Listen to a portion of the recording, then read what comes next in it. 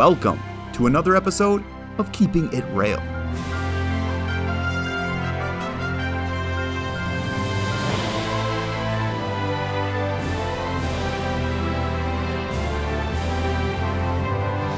While you listen to this podcast and think about the topics we'll explore, remember that the areas you're moving into are always most important. Always prepare for what you're about to do, and always know what's happening while you're doing it. That's how you move to protect others and yourself. Now, from headquarters, here's our host, Jason Francis.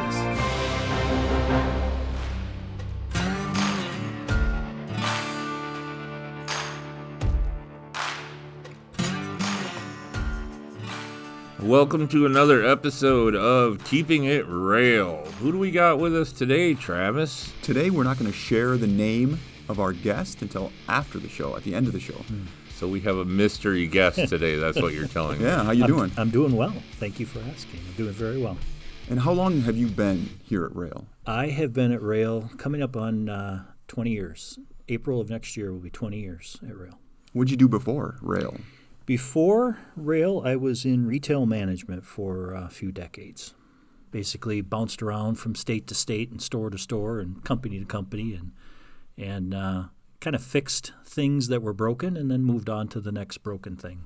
Interesting. Mm-hmm. What led you to trucking and Rail? Because I was tired of moving from state to state and store to store and fixing things. It was time to get out of that. Originally from Marshfield, and so I grew up knowing about Rail, kind of from the outside looking in. Knew people that worked here, had friends and family members that worked for Rail. And so I had a pretty good sense of what the company was all about. And so when my wife and I decided that we wanted to move back, our families were still here in town. Her parents were definitely still here. And this is where we wanted to raise our kids. And so that was the big pull. But I knew Rail, and there was an opportunity, there was an opening here, and put my name in the hat and was lucky enough to have my name pulled. What did you do when you started? I was a fleet manager when I started out. Mm-hmm. So I went from fleet manager to FOM, and then ops manager, and then current role. So you worked your way nicely. Here at Rail, you worked your way through the ranks up to where you are now. Mm-hmm. Nice. Yes, sir. And then you work with the flatbed team, right? I do. Mm-hmm. And I have for the entire near 20 years. Right on. Just out of curiosity, what are the numbers on the flatbed team? How many flatbed drivers do we have, ballpark? Today we have 600 drivers in the team. 66 of those are full-time curtain-side drivers. We have about a dozen that are over-dimension RGN drivers, which is split 50-50 between what we call SPE and SPW, so specialized east and west, and then a few other small dedicated. So the bulk of our drivers, just over 500, are flatbed pure. When I started, by comparison, we were about 300, so we're just about half that size. Nice. Mm-hmm. I work on the other side of things. I work with the reefer team. Just curious what the retention rate is. Is it pretty decent on the flatbed side? Are we struggling? Or anytime we lose a driver, it feels like turnover's too high. So I'm never going to tell you that I'm satisfied with it. Today, as we speak, we're 87% annualized turnover. That's up about... That compares to other companies... Well, so it's up for us about 7% just year over year. This time last year, when things were really booming, miles were much better, our division was 80% turnover. For a group our size in the industry, not LTL, because LTL dedicated has pretty strong retention because guys know what they're doing all the time. But for just over the road, triple digits is pretty much the norm, right now. So for us to be in the 80s is good by comparison, but again, still too high for me. Speaking of retention, why Rail? Why should a driver work here? What are some of the things that Rail offers drivers that are attractive and valuable? Yeah, it's a great question. I just had the opportunity to speak to one of our newer teammates that I hadn't talked to before. He came here with experience. He's been at Rail for about 6 weeks, and he had left me a voicemail. I called him back just at the end of the day yesterday, so this is still very fresh in my memory. And this gentleman had such a sober, he was concerned about his miles, but he had such a sober approach to what it was that he was looking for. And he shared with me what he's been through in his career. And he's been at larger carriers than Rail, but he's also been at much smaller carriers. And right before coming here, he was at a company where he was one of 20 drivers. And he said the safety culture here, it just doesn't have comparison in the industry. And it's his experience, and I would say he's not alone. I've heard this before. He was accustomed to that small carrier asking him to do things that were just unsafe and not legal. Log out and keep working because that load's got to get there on time and things of that nature. And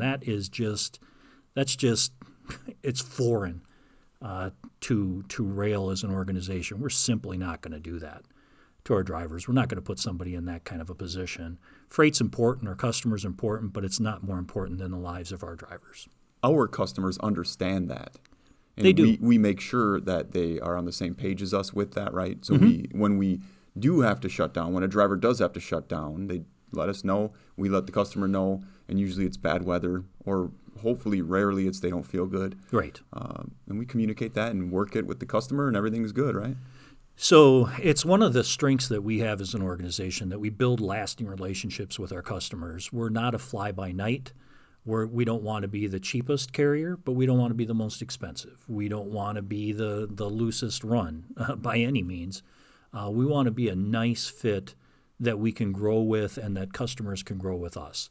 And so, those customers understand who we are culturally, and that's a good thing for them. They want that. They look for that. They have a lot of demands, especially in situations like we're in right now where the freight market is so tight.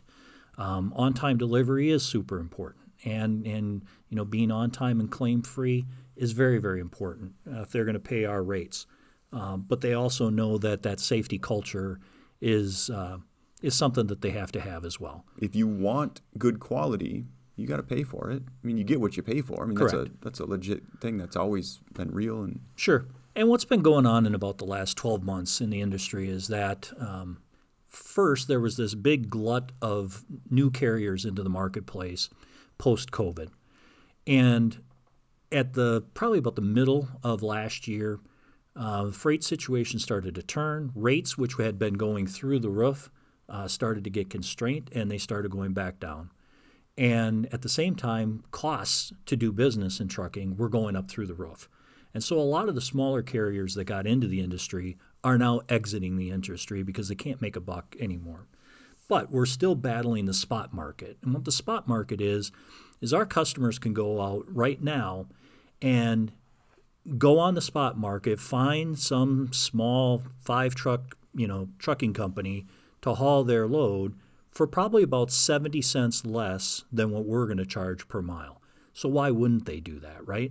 But what they're finding is there's not a lot of reliability in those small carriers. And, to your point, they're getting what they're paying for. And now they're starting to come back. We're starting to see signs of them coming back and saying, all right, we played in that space. We maybe saved ourselves some money, but we probably caused ourselves a lot of headaches along the way in trying to operate our business. So I feel like the number of carriers in the marketplace is changing. We see that right now. As I said, there's carriers that are leaving the marketplace. I think that'll continue through the winter months so that by spring of next year, I don't know that we'll be completely right-sized, but we'll look a little bit more like we did kind of around the start of COVID without so many new carriers out there taking up that capacity. didn't this happen before, and didn't they learn that lesson before? So I think they have to learn the lesson frequently, right? And as fellow human beings, we all do, right? So it's a cyclical thing, and they're like anybody in any business, we're always looking for ways to save money, ways to drive down our costs. So we don't fault our customers for looking for those opportunities, certainly.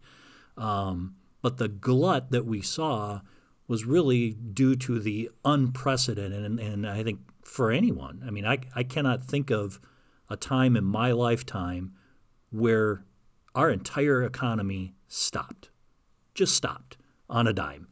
And we sheltered in place, and no one knew what the heck was going on. And then through those opening months of COVID, maybe even the first year, I think we all remember people stayed at home. They were working from home, and what were they doing at home? Buying stuff. So they were online shopping, and receipts at that point in time. I kind of wish I was in my retail days back then, because things were going through the roof, and that's great for trucking, because anything that they were buying comes on or in a truck. And so that was great for the industry. And that's what led to, probably about 120,000 new carriers getting in the marketplace in the last, say, 24 months, because there was so much money to be made. Rates were really high. There was a lot of freight to move. And then as that started to ease and people were going back to work, they started changing their disposable income, was not going towards fixing their house anymore, which they probably just, already did. Now it was back on, going out to eat and, buying other things, travel, things of that nature, which are service related, and they're not right. We're not hauling that on a There goes truck. the demand. Correct. Yep. As the driver capacity was still high. Mm-hmm. The last thing that we want to do is put all our eggs in one basket and say we're a steel hauler. Mm-hmm. Well, what happens when the UAW goes on strike and we're not hauling steel into those plants anymore? That hurts everybody, and especially if you're devoted to that commodity. So we are very, very diverse. We do haul a lot of steel, but we also haul a lot of lumber, building products, fair amount of machinery, things of that nature. It's very diverse. It's on a wide spectrum. I like to say that we haul cool things that that you can see going down the road. Yeah. Right on. Couldn't see them in my curtain side. No, that's true. I did haul some cool things though, man. That was kind of fun. Log cabins and stuff. That was always challenging. Log cabins, yeah. From here in Wisconsin Rapids, you probably went out to like Colorado or places like that. All kinds of strange places. Yeah, and fairly remote, and where they're building cabins on the side of a mountain. They don't build a log cabin in downtown Minneapolis. Oh, you don't see much of that. and that's something different with the flatbed and specialized. You guys go to locations that the other groups don't go. Correct. Yeah, we do bump some docks with our curtain guys, especially. If we're taking doors as an example to a distributor. But generally speaking, we're to large factories for the steel primarily, and then a lot of job sites. Mm-hmm. The one that I will remember forever, I delivered one of those log cabin kits to Colorado. The elevation was like 12,000 feet, and the guy had literally dynamited the top of a mountain off to build this cabin right on the peak of the mountain. It was beautiful. Awesome. I called him ahead of time like you're supposed to, and I got good solid directions and everything. And I asked him, I says, I'm looking at the map and this road doesn't exist on the map. I says, is there a place to turn around up there? Oh, yeah, plenty of room, he says. And you get up there, and there might have been room to turn around a pickup truck with a trailer. There was no way to turn around that curtain side. I had to back all the way out of there, a good 3 mile back, I think. Wow. It was crazy, all downhill. Well, I was going to say, you're sitting here talking to us, so obviously you did okay. You made it out. I made it out just fine, but it was challenging. I'll bet. It was one of the most challenging deliveries I've ever made. I made quite a few. I spent 30 years on the road before I come in the office. So yeah. So what about your role here in the office? Now, you've been here for like 20 years, something like that. Mm-hmm. You've moved up through the ranks. I'm trying to ask this without giving away his role exactly because we're playing mystery guest here. But you're in charge of the operations here in the office, so you're in charge of both customer service and the fleet management, or? Nope. My role is specific to the driver group, so it's just operations. So that would be the fleet managers. Correct. Yep. So the fleet managers, fleet training managers, fleet sport coordinators, and then those 600 drivers that make up my half of the team. And then my counterpart is in charge of all customer service. So she has flowing to her the customer service reps, the planners, the CSAs. So I was out the other day.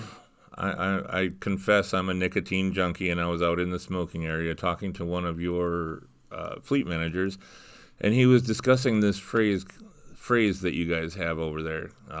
Install the furnace. Mm-hmm. What is that all about? So install the furnace. I'm glad that a driver talked about it, because certainly fleet managers know about it, fleet training managers know about it in my group. This came about, it really, it was born out of the last awards banquet in April of this year. And for anybody that's been to an awards banquet, you know the routine. I mean, guys go up and they get their awards for years of service or million miles or outstanding performers, drivers of the year, and so on. Typically at the end, I've been here long enough, I remember a lot of years Everett closing out the ceremony. But Rick has done that in the last few years. And this year he talked specifically about having his furnace replaced at home. And he said that he called around, he got some quotes, and he settled on one and was home, obviously, to let the guys in on the day of the install. And the owner of the company came along with the 2 techs. And he stayed through the entire installation of Rick's furnace. And he said what struck him, this is Rick talking, is how that guy could have just written down a few things and given it to the techs and left and gone wherever, right? Enjoyed his day. But he stayed there and he talked these guys through step by step. Here's what I need you to do. And it struck me and struck my team that there was a message there for us that we could take, that rather than just send a message over the PC and hope that our driver gets it, pick up a phone and call. Call your fellow human being and say, hey, here's what I need from you. And this is how you're going to be successful on this particular job. I need you to do X, Y, and Z. And we're seeing that. We're seeing better success since we started with Install the Furnace in the spring of this year. And there's some things that the owner doesn't have to be there. You know, there's some installs that those techs got, right? Mm-hmm. Maybe there's some that he needs to be there. So It's like also knowing when to be there, when you don't need to be there, right? Absolutely. A little bit. Absolutely. Yeah, well said. Yeah. Right on. So what do you say we get to know this guy? I know you're not here at Roehl all the time. What do you like to do in your free time, man? Anytime I'm not here, I'm outside, pretty much. So my wife and I like to do a lot of camping, a lot of hiking with our little dog. We do a fair amount of that since we are empty nesters. Our 3 boys have grown and moved on and living successful lives, which is great to see as a pa. But, I'm outside. I used to golf. Any notable hiking trips that you've been on? No, I wouldn't say notable. We do a lot of the state parks here in Wisconsin. So you've been to Devil's Lake and all that? We've definitely been there. I actually have a sister that lives close to Devil's Lake, so we go there pretty frequently, actually. And then my wife has family that are kind of down in that same area as well. So we try to bounce around. We're looking forward to next year. We already have 4 trips planned to 4 different parks that we haven't been to. Nice. Week-long trips. We're looking forward to that. Have you done a bunch of the Ice Age Trail yet? Or? We've done, it's a long trail, but we've probably 1,000 miles. Yeah. So we haven't done even a tenth of it, but we've been on it. Love the trail. Yeah. Yeah. I have walked a very substantial portion of it. I've skipped most of the road walks where they don't have the trail completed. Mm-hmm. I skipped most of those, but most of the trail parts I've been on. So I'm a bit of a hiker myself. So. And you just drop your motorcycle, right, and go with the trailer and your vehicle? And yeah, I take the motorcycle on the trailer. Nice. I take the motorcycle on a trailer. I got the little map book. And I drop off the motorcycle at one end, and then I take the truck to the other end, and then I hike back to the motorcycle. You know, it's kind of fun. You know, yeah. I like that. Another really good one, if you haven't been, is the Superior Hiking Trail up in Minnesota. Okay. It's on the North Shore. It starts in Duluth and goes all the way up to the Canadian border, 240 some odd miles, and then that's all part of what they call the North Country Trail. It runs all the way from the Dakotas all the way over to the East Coast somewhere. Okay. But these little sections have all been built into that. And the Superior Hiking Trail on the North Shore there is fantastic. Your wife likes to look at waterfalls, I assume. I don't know a wife that doesn't. Right. I got tired of seeing waterfalls on this trail. Wow. There's so many of them, you know. The trail goes along those bluffs. Every time you're at the top of the bluff, you can see Lake Superior. And then it goes down into the river valleys, and every one of those rivers dumping into Lake Superior has a waterfall, or three. Nice. And it was some of the most beautiful hiking I've ever done. Yeah. So, golfed as well? I used to. You know, I never got the clubs out of the basement this year, and I didn't miss it. I was, just too much stuff going on, not really enough time. I think I golfed once last year. We used to golf at least once a week, if not 2 or 3 times a week. But I'm at an age where most of my friends are retired. So I get the call saying, hey, we're golfing on Tuesday. You want to come? And I'm like, well, some people are still working. No, I'd love to golf with you on Tuesday, but we happen to golf it on Saturday or Sunday. So I know the feeling, man. Yeah. I'm not far behind you there. What about the boys, the wife? When you guys all get together, what do you guys like to do? Camping, yeah. We do a lot of camping. In fact, when we upgraded to the camper that we've got, our middle son bought our last pop-up. And so he and his fiancée will come with us. The oldest boy likes to camp. Youngest boy actually just bought a house here in town, and he too is a camper. But he's still, because he is young, he's okay with being on the ground and in a tent. But as we get older, I'm about being off the ground and comfortable. You can get the air mattress, hook up to the cigarette lighter in the vehicle, right? Sure you can. I graduated to a hammock. Ooh, okay. And it's fantastic. Yeah? That sounds good. It also made my backpack a lot lighter. Do you have the hammock with the net? Yeah. Yes. Yeah. Awesome. I've seen at campgrounds where they're like stacked. Like there's 3 kids in the thing, and then they all have the little domed thing over them. They make some cool hammocks for tent hammock things. Yeah. Sure. I fear one couldn't get in it, and if I did, I'd never get out. Well, not without getting hurt. You got to do a little research. There's a lot of different hammocks out there. Okay. Self-stabilizing hammocks, is that a thing? Yeah, it is. I don't know. The first one I bought was terrible. I was using a whole tent and the sleeping pad and all this for my hiking trips, right? The tent pad and all the other stuff that goes with it was probably 8 pounds or something like that. The lion's share of my backpack weight. And I got rid of all of that. The entire hammock system weighs less than 2 pounds. Wow. Wow. So it was a major improvement. Like you say, I'm getting old. That backpack needs to get as light as possible. And it's so much more comfortable, and you don't need a flat spot on the ground. But it doesn't compare to a camper, of course. I fully understand the allure of a camper. Yeah, ours is nothing fancy, but it's just right for the 2 of us and our dog. So yeah, I'm actually shopping for a motorcycle camper. You see those little pop-up campers on the back of the motorcycle.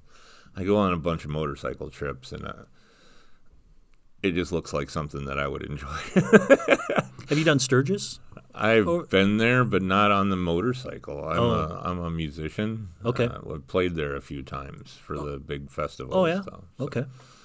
Yeah, here and there. And I've seen the craziness. I don't really want to be there on a motorcycle when the fest is going on. Yeah. Just a little bit much for me. Yeah. I like to put my nose in the wind, so to speak. I don't like to sit at all the bars and Sure. Before we close this down, do you want to roll out the questions? The trivia questions? Yeah. Oh boy, oh boy, oh boy. Then we'll wrap this up with letting people know who we're talking to. The big reveal. We got a couple of trivia questions. These are all Roehl trivia questions, and they're multiple choice, so this should be fairly simple, man. Oh, okay. Okay. I've heard that before. Are there prizes for this, by the way? I was going to ask. No, okay. Just bragging rights. Bragging rights. And my pride intact, Yes. right? Yeah. Okay, fair enough. So, How many dedicated accounts does Roehl's van and reefer team have? Wow. Good thing this is multiple guess. We got 10, we got 27, we got 15, or we got 3? That's interesting. 15 was one of them? 15 I'm is going to one go of with them. 15. That is right on the money, man. Wow. That was a guess, huh? It was an educated guess. That was an absolute guess. Right on. Well, I got that information. And that was outside your area, so. Yeah. I got that information from Isaac, who's in charge of the dedicated fleets over in Appleton. Credible source. So it's a credible source, but if it's wrong, we need to throw stuff at Isaac. Okay. So, Preferably soft, squishy things. Yes. next one here. As part of our community outreach program, we do a huge fundraising event every October for which nonprofit organization? Oh, we just concluded this one. The choices are... Should you give them multiple choice?